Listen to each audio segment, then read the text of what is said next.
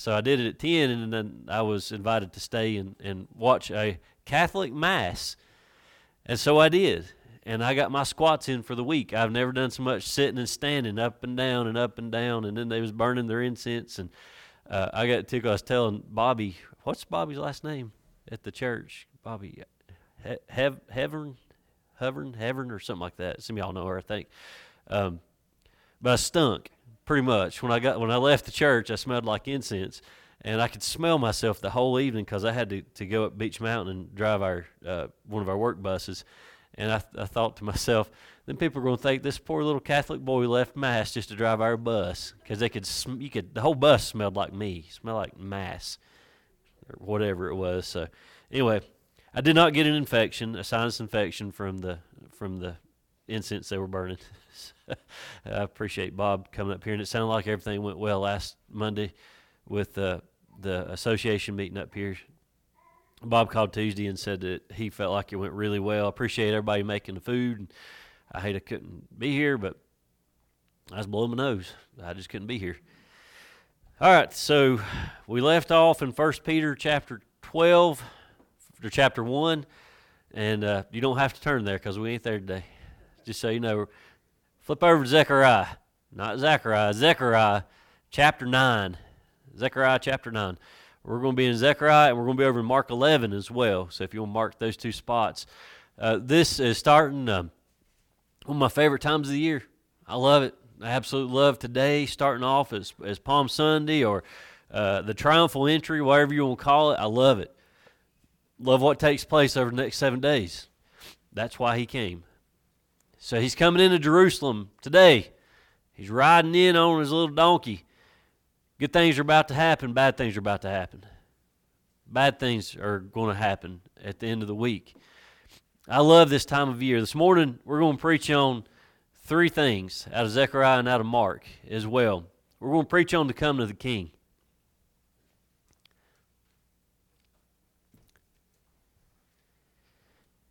We're going to look at a lot of prophecy towards the end of the sermon. And when I say the King is coming, I don't mean this out of Zechariah. We're going to preach on Zechariah, and we're going to preach on King coming and the prophecy there. But we're going to preach on the second coming as well, because the King's still coming. The King came. The King came in the form of a child. The King came into Jerusalem riding on a donkey. The King went home, sat on the right hand of the Father, but the King's coming back. The King's coming back. So anytime today I happen to mention the fact that the King is coming, I don't mean that as whatever happened in the past. I'm talking about in the future. It's happening now. He's preparing right now. God is preparing us right now for the return of the King. How's he going to come? We ain't going to get into that, but if you've read much about Jesus and the way he's going to come in the book of Revelation, it's going to be great. The eastern sky is going to split wide open. He's going to come on back home. He's going to get us, take us home. I'm looking forward to that. We're going to look at 3 things about the coming of the King this morning. We're going to at 3 points. We're going to look at it. Jesus is personal. That's what we say about a relationship with Jesus. We don't say that we're religious people because religion sends you to hell. It's a personal relationship that we have with Jesus Christ. So the first thing we'll look at is he is personal. Second thing is he is powerful, and the third thing is he's precise. That precise part right there, that's where we're going to start looking at prophecy, the prophecy of his return. When God sent Haggai, and I'll just try to catch you up here. I'm in the wrong place. When God sent Haggai and Zechariah to deliver his word, Jerusalem, it was still in ruins. It had been destroyed by the Babylonians back around 586 BC. And so when Haggai and Zechariah were starting to write down their prophecy, and when they had moved back over to Jerusalem, when they were talking to these Jews that had just moved back in to start the rebuild process, it was around 520 BC. So it had been a few years. Remember, it's BC, so I'm going backwards, 586 to 520. We ain't got to Jesus' birth yet. And so the ruins were there. And so Haggai was preaching and prophesying and being an encouragement to the Jews that were there, because he wanted to be that encouragement as they rebuilt the temple. As they came back into Jerusalem to rebuild all that the Babylonians had destroyed, Haggai is there to be an encouragement. Well, then you got old Zechariah there. Now, Zechariah, he wasn't going to preach about and wasn't going to prophesy about what's going on right now. He said God didn't lay it on his heart to prophesy about the rebuilding of the temple. What God laid on Zechariah's heart was long range. He was a long-range looker. He was looking down the scope, and he could see some great things coming. Zechariah could look down the scope, and he could see a king coming. And so he was going to prophesy, and he was going to tell the world, and he's still telling the world. What we're getting ready to read in Zechariah, folks, it's happening today too. We're still waiting on the king to come back. He's came once. He's going to come again. And so he's being almost an encouragement to us. He's looking down the road, and he sees a day when Jerusalem will be visited by the king. It's exciting. I tell you what, the times I've been to Israel, it's exciting to be in Jerusalem walking around and thinking, what if Jesus came back right now? What if he just appeared? What if we're sitting here on the Sea of Galilee? We're over in Tiberias. Or what if we're actually at the Dome of the Rock? Or what if we're over here and we're down in the Jordan and we're doing baptisms? What if the king returns right now? Of the 3 times I've been there, there's only been one time I went to the Mount of Olives and actually stood on top of the Mount of Olives on the rock where they said Jesus ascended. They said, I go up there because of my guide as friends. I wasn't supposed to be in there, but he allowed me into this place, and I'm sitting there thinking, if this is it, what a time it'd be for me to be standing right here, right now, on top of the Mount of Olives, and the king returned. He's going to return. He's coming back for us. He's the King of Kings, and Zechariah is prophesying the return of this king, or this coming of the king. These prophets right here, the prophet sees the day when the Messiah will come and Jerusalem will be filled with his glory. He can see that. In your mind this morning, I want you to see that. I want you to think about Jesus' return. We've seen pictures. We don't have it here. But we've seen pictures of that return where the sky opens and the dove, and we see Jesus, and he's cloaked and he's wearing these garments of white. We've seen these pictures in your mind this morning. I want you to see the king coming. In your heart, I want you to feel like the king is coming, because he is. He is on his way. What is he doing? He's just waiting on the Father to say, go. That's all he's waiting on. He's ready. He's ready. Are you? He's coming. Are you ready for him to come? If you will, stand just a moment. We're going to read this one verse together. Zechariah chapter 9, verse 9. Love this stuff.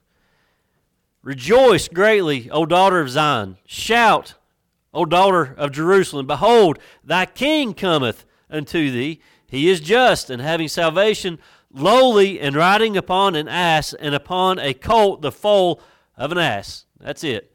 Father God, we just want to come to you this morning. God, just thank you again for this moment that we have together, for this time that we have to read the Word of God, to read the Scripture of the prophet. Lord, as he explained the coming of the King, but Lord, as we get a little bit deeper into it, God, it just does my heart some good to know that the King is still coming. He came through once as a child. Father, when he returns, oh Lord, when he returns, we know we're going home. When he returns, he's going to bring up his church. He's going to take the church with him. And God, I look so forward to that. Lord, I pray this morning that you just touch this congregation, touch this church. And Lord, I pray that hearts are prepared and ready. And Lord, I pray each one that's here today, those in the sound of my voice today, God, I pray that they know that the King is coming. And more importantly, I pray that they know in their heart that the King is coming for them. Lord, they have that relationship. They have a personal relationship with the King, Jesus Christ, and they're ready to go home. Lord, just bless our time together. All this in your Son's name we pray. Amen. You have a seat. First thing we're going to look at this morning, Jesus is a personal king. It's personal. Now, I want you to look at that one little verse right there, or part there in verse 9. It says, "Thy king cometh unto thee." Thy king cometh unto thee. Now, you could take those few words right there and put it just like this. Thy king cometh unto Conley. Thy king cometh unto Jerry. Believe it or not, thy king cometh unto VJ. It's personal. It's personal. You can take that scripture right there, and instead of saying thee, put your name in it. Thy king cometh unto you, because my Jesus is a personal king. My Jesus is personal to you. It's a one-on-one thing. He loves you. He loves us all. But we've said it in the past, and I'm going to say it again. He would have come just for one of us. He would have died on that cross for just one of us, but he said, you know what? I can do it all. I can cover it all. I'll die for them all. But it's personal. You have to have that one-on-one relationship with Jesus. Now, Zechariah tells us that this coming king was coming for individuals. Zechariah didn't say he's coming for just the Jews. He didn't say he's just coming for Israel. He didn't say he's just coming for those in Bethlehem or those that are in Jerusalem or those that are in Galilee. He didn't say he's coming for just the folks out in Newland. What he said is that he's coming for the individuals. Thy. He's coming for you. He's coming as king for you. The individual was on his heart. The individual was on Jesus' heart. On the cross, the individual, you, was on his heart, not on his mind. I don't want to be on somebody's mind. I appreciate it when you think about me, but I want to be on your heart. I love getting a text message or a phone call and saying, you're on my heart today. That means a lot more to me than you saying, thinking about you. Because if I'm on your heart, you're probably praying for me. And I appreciate that. As individuals, you were and are on Jesus' heart because it's a personal relationship. It is one-on-one. So you're on his heart. And that very heart of his is ministry. And that's what he wants, is to minister to each one of us. Luke 19, Jesus says, for the Son of Man is come to seek and to save that which is lost. The Son of Man is come to seek and to save that which was lost. That is you. The that in that scripture, that's you. That which is lost, every one of us. It's personal. And we know John 3:16, for God so loved the world that he gave his only begotten Son, that whosoever is individual. That's one-on-one. That's you. I'm a whosoever. I love to wear my sweatshirt. I've got a sweatshirt and a t-shirt both, and it says, in front of it just says, I'm a whosoever. I'm a whosoever. That's a conversation starter. What does it mean? What's a whosoever? I'm one. I have a relationship with Jesus, and I am a whosoever because I gave my life to Jesus. I became a whosoever, and I have a relationship with him. In the parables that Jesus tells, he's seen looking for one. You go back and you look at Luke, in Luke 15 is where these three are. He's looking for what? One lost sheep. Luke 15, he's looking for one lost silver coin. Luke 15, he's looking for one lost son. He's always looking for the one because my Jesus is personal. My Jesus loves us individually. 100% equally, he loves us. He's a personal God. He loves us that much. God, in all his excellency and all his supremacy and all his majesty, has never had a need for anything. He's never needed a thing from us. He's always wanted us to love him, but he has never needed anything from us. But God came for you. He came for you.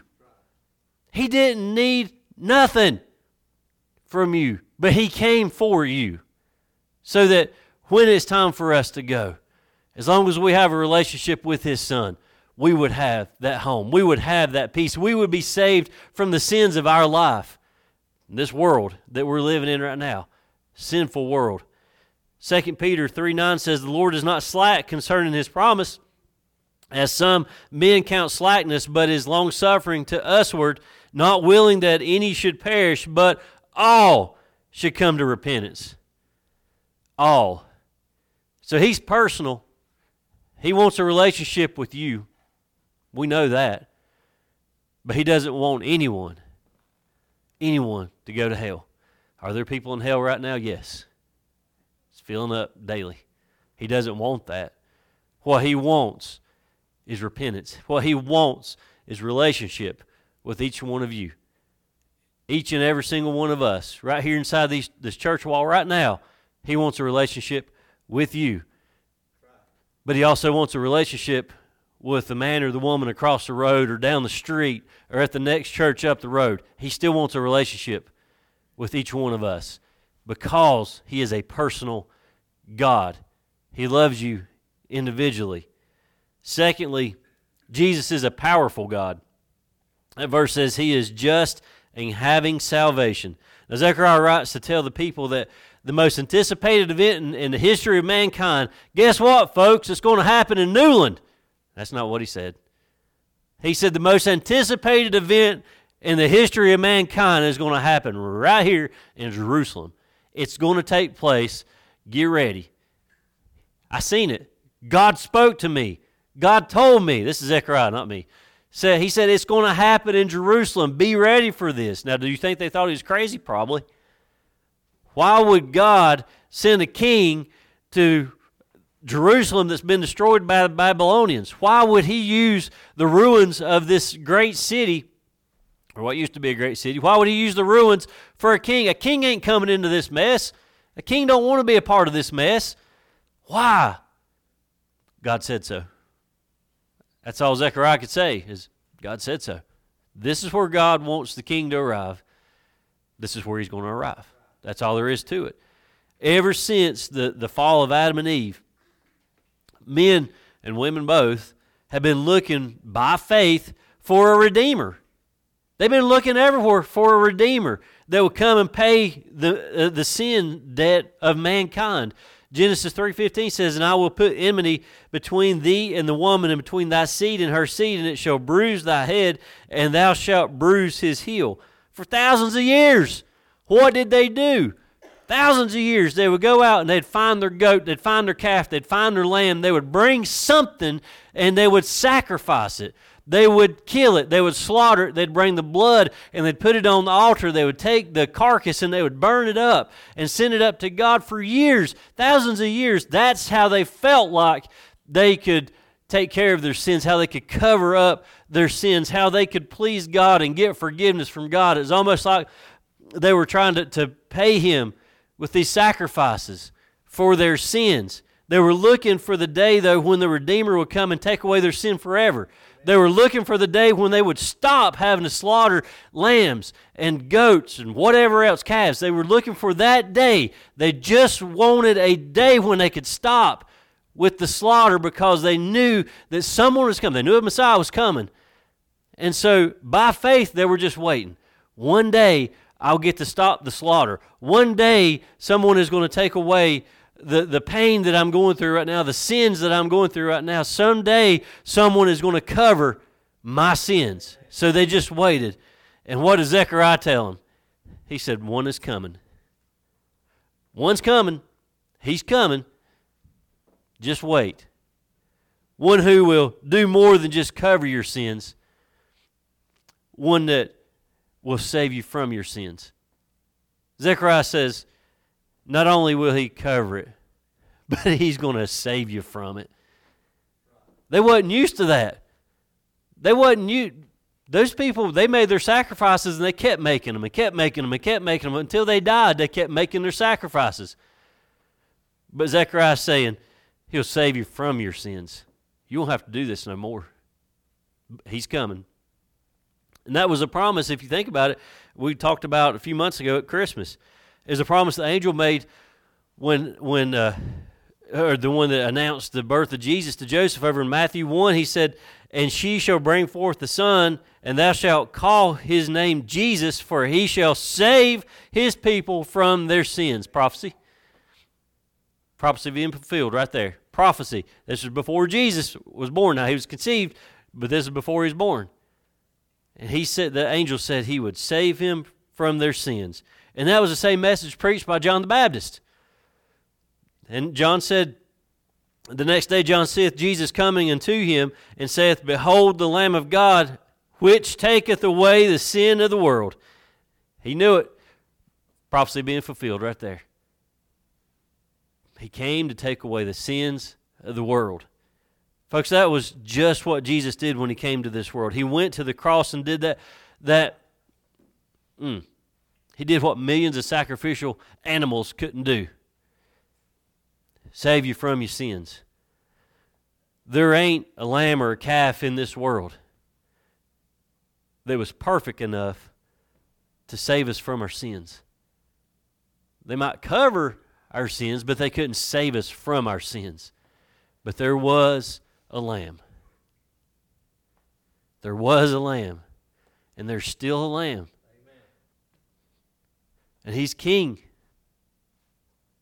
He's king.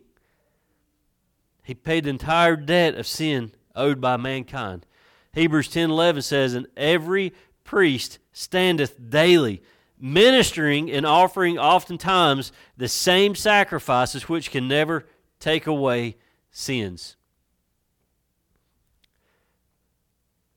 Offering sacrifices that cannot take away sins. That's the priest. And then God sent the high priest. And what happened after he was crucified and was resurrected? This one man, Jesus, after he had offered up one sacrifice for sins forever,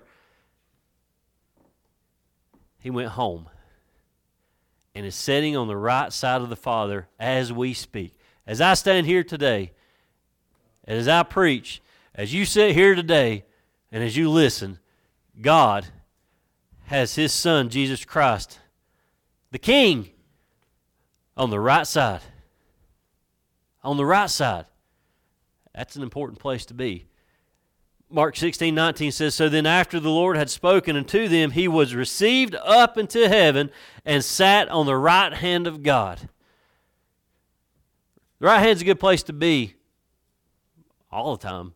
Who in here has ever been somebody's right-hand man? Or woman, whatever. That's when somebody says that's my right hand, that ought to make you feel good. Because what the Bible says about the right hand is it's a place of honor and status, and it's a symbol of strength. Honor, status, strength.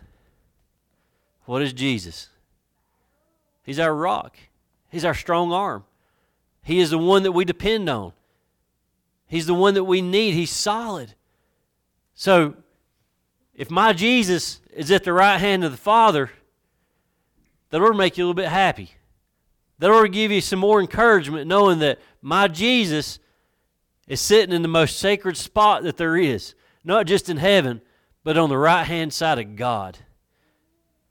That's special. The right hand. Whew. Third thing, we're going to look at some prophecy. My Jesus is a precise king. Punctual. I was trying to think of all these P's to put in here this week. And precise and punctual was the two things that came to mind for this one. Because he's right on time. Precise, punctual.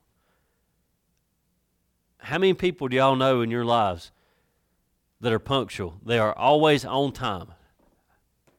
There ain't many of them. There ain't many at all. I know I don't live with any.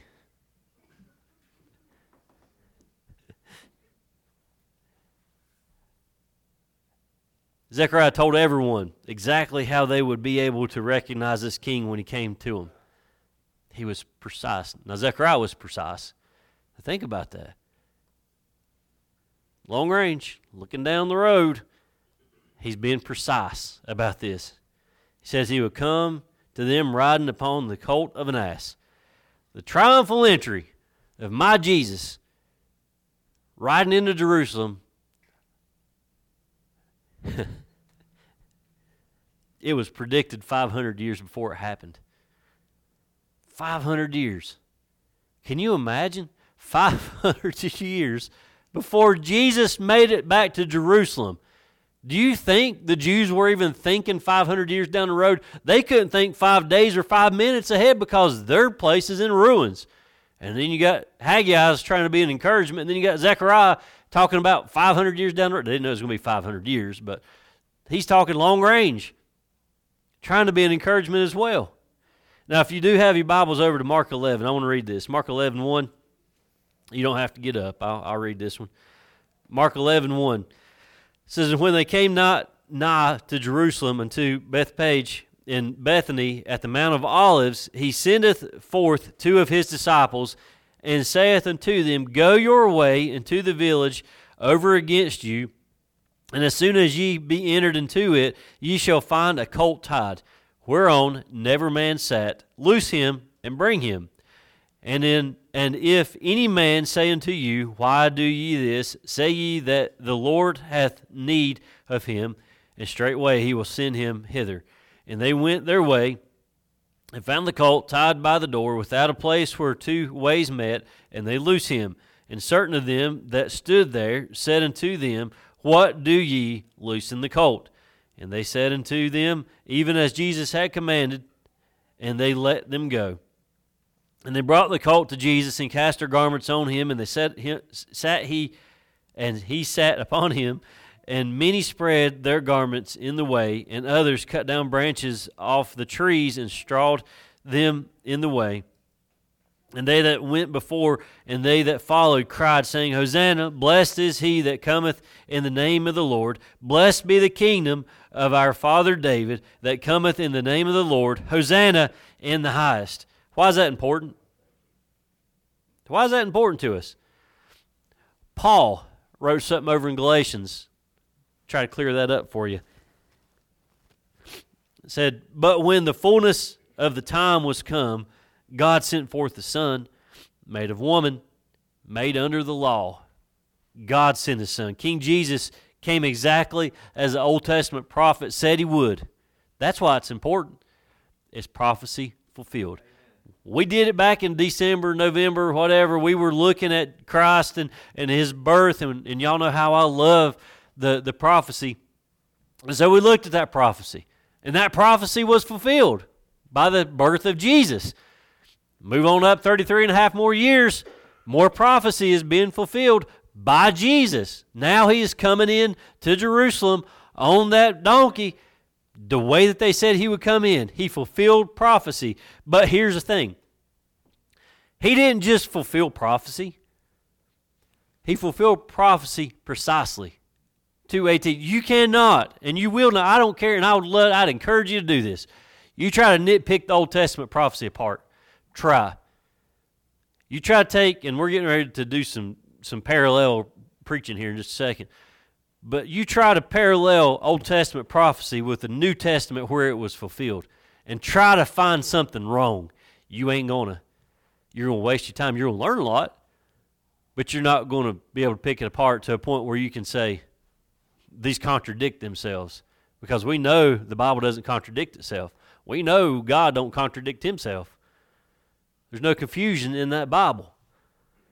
And so it was important that Jesus wrote in that way because it was fulfilling the prophecy. When I say prophecy, that's not Zechariah. I'm not saying the prophecy of Zechariah. I'm saying the prophecy of God through Zechariah. God told Zechariah what was going to happen. That's why it's so important. All the prophecy with His birth, with His death, with His resurrection, everything that we talk about is through God. And He used these men to pin this down. He spoke to these men, and they wrote it down. And so it's not fulfilling Zechariah's prophecy, it's fulfilling God's, because God said it would happen. So the prophecies of Jesus' birth, they were true. I believe we can all agree on that, can't we? Yes, we can agree on that. It happened. We know it happened. So if we know that the birth prophecies were true, then the prophecies of his return are just as certain to come true. Now, I'm not talking about his return to Jerusalem on the donkey. I'm talking about his second coming. I'm talking about when he comes back for us. In verse 9, the prophet here is speaking of the first coming. But in verse 10, I'm going to flip back over here to Zechariah. Verse 10 in chapter 9 here, Zechariah says, "And I will cut off the chariot from Ephraim and the horse from Jerusalem, and the battle bow shall be cut off, and he shall speak peace unto the heathen, and his dominion shall be from sea even to sea, and from the river even to the ends of the earth." This is second coming prophecy right here. He said, he shall speak peace unto the heathen. Zechariah 9 tells us that the king will come to Jerusalem riding on a donkey. We just talked about that. That's prophecy. Mark 11 fulfills it. Says, "And they brought the colt to Jesus and cast their garments on him, and he sat upon him." Prophecy fulfilled. Check. Zechariah 11 says that the king will be despised by his own people and rejected in favor of another king. John 19:15. We have no king but Caesar. Prophecy fulfilled. Check. Zechariah 11:12 says, it was foretold that our king would be betrayed for 30 pieces of silver. Matthew 26:15 says, "And they counted out to Judas 30 pieces of silver." Prophecy fulfilled. Check. Zechariah 13:7 says, "Smite the shepherd." Here we go, Keith. This is what we was talking about. "Smite the shepherd, and the sheep shall be scattered." Matthew 26:31, Jesus quoted the same thing the night of his betrayal. "Then saith Jesus unto them, All ye shall be offended because of me this night. For it is written, I will smite the shepherd, and the sheep of the flock shall be scattered abroad." To answer your question, I think they went home too. I think they went home.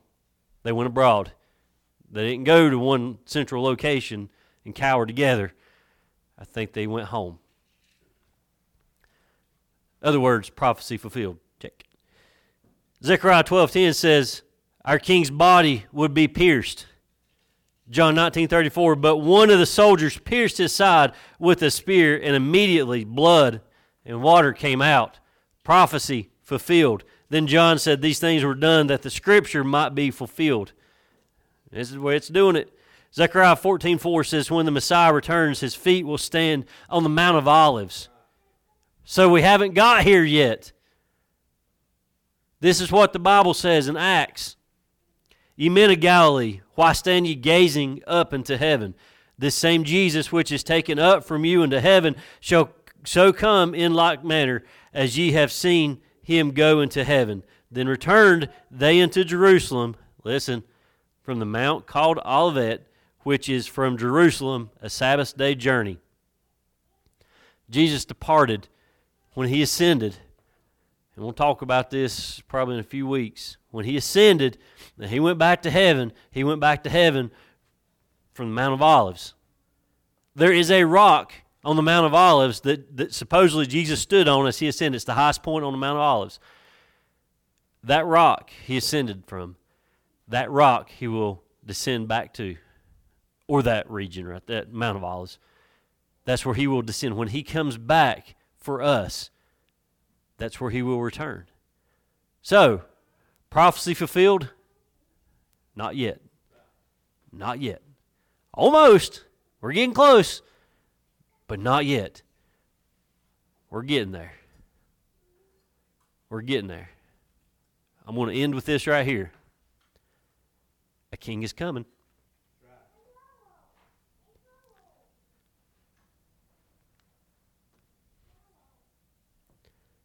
Jesus is coming.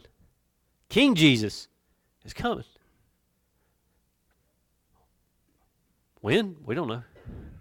What time? I don't know. What day? I have no clue. Where? kind of read it. He's come out of the eastern sky, and his feet are going to land at the Mount of Olives, and it's going to split. The Bible says it splits. That's all I know. That's all the prophecy he's told us. No man knoweth the day or the hour but God. That's it. Keep your eyes focused to the east. Wait for that trumpet. The sky's going to split. Trumpet's going to sound. King Jesus is coming for you. Jesus is coming. The King is coming. I hope and pray that you're all ready. I'm ready. I can't wait. I can't wait to go. Stand with me. We're going to close out. The King is coming. Not just a king. There's lots of kings. There's lots of kings in this world, believe it or not. I'm talking about the King. Jesus is coming. Amen. I hope and pray each one of y'all are ready. I hope and pray y'all are ready. This is a special week. We've got a special time coming up this Sunday, not just the breakfast, but Easter. We're not celebrating death. We're going to be celebrating life. We're going to be celebrating resurrection of Jesus Christ. And this Sunday will be special too, because I'm actually going to gear this whole thing towards kids. You adults just going to have to grin and bear it. But I need every youngin' that can be here to be here this Sunday, this coming Sunday. Bring them all. And no, we're not having a secular Easter egg hunt inside the church. Trust me, that ain't happening. But this will involve eggs. I promise you that. But it's going to be good, and I think you guys will get as much out of it as youngins will. So I'm going to need y'all Sunday.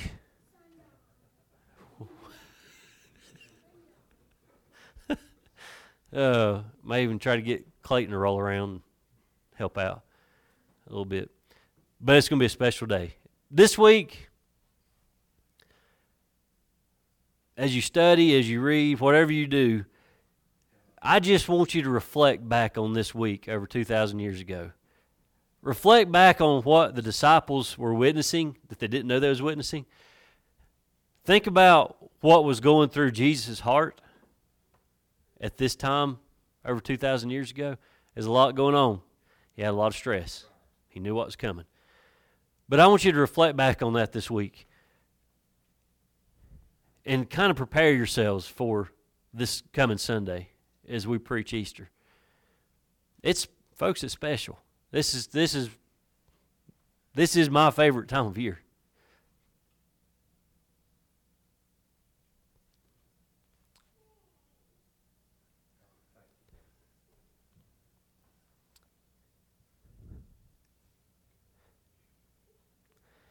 Phew.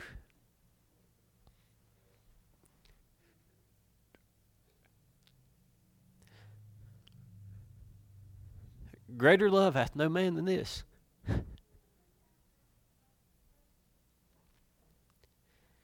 When you just stop and think about that.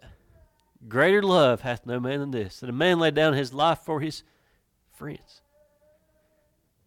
We're friends. What a friend we have in Jesus.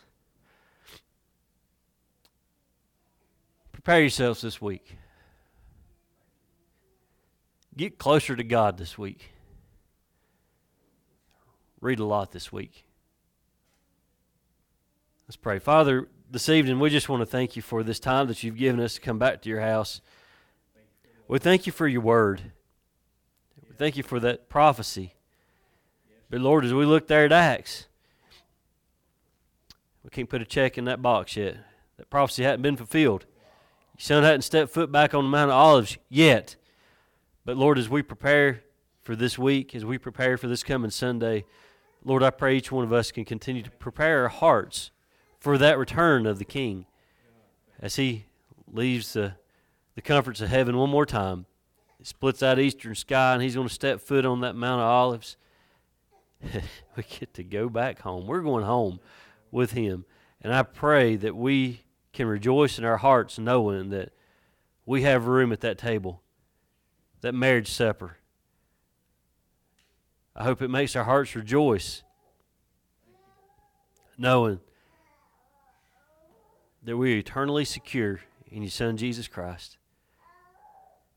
Lord, I pray this morning that as we depart from this place, if anyone has any burdens on their heart, if they have any confusion in their heart and their life about their salvation, God, I pray today that they would just stop and accept your Son Jesus into their heart.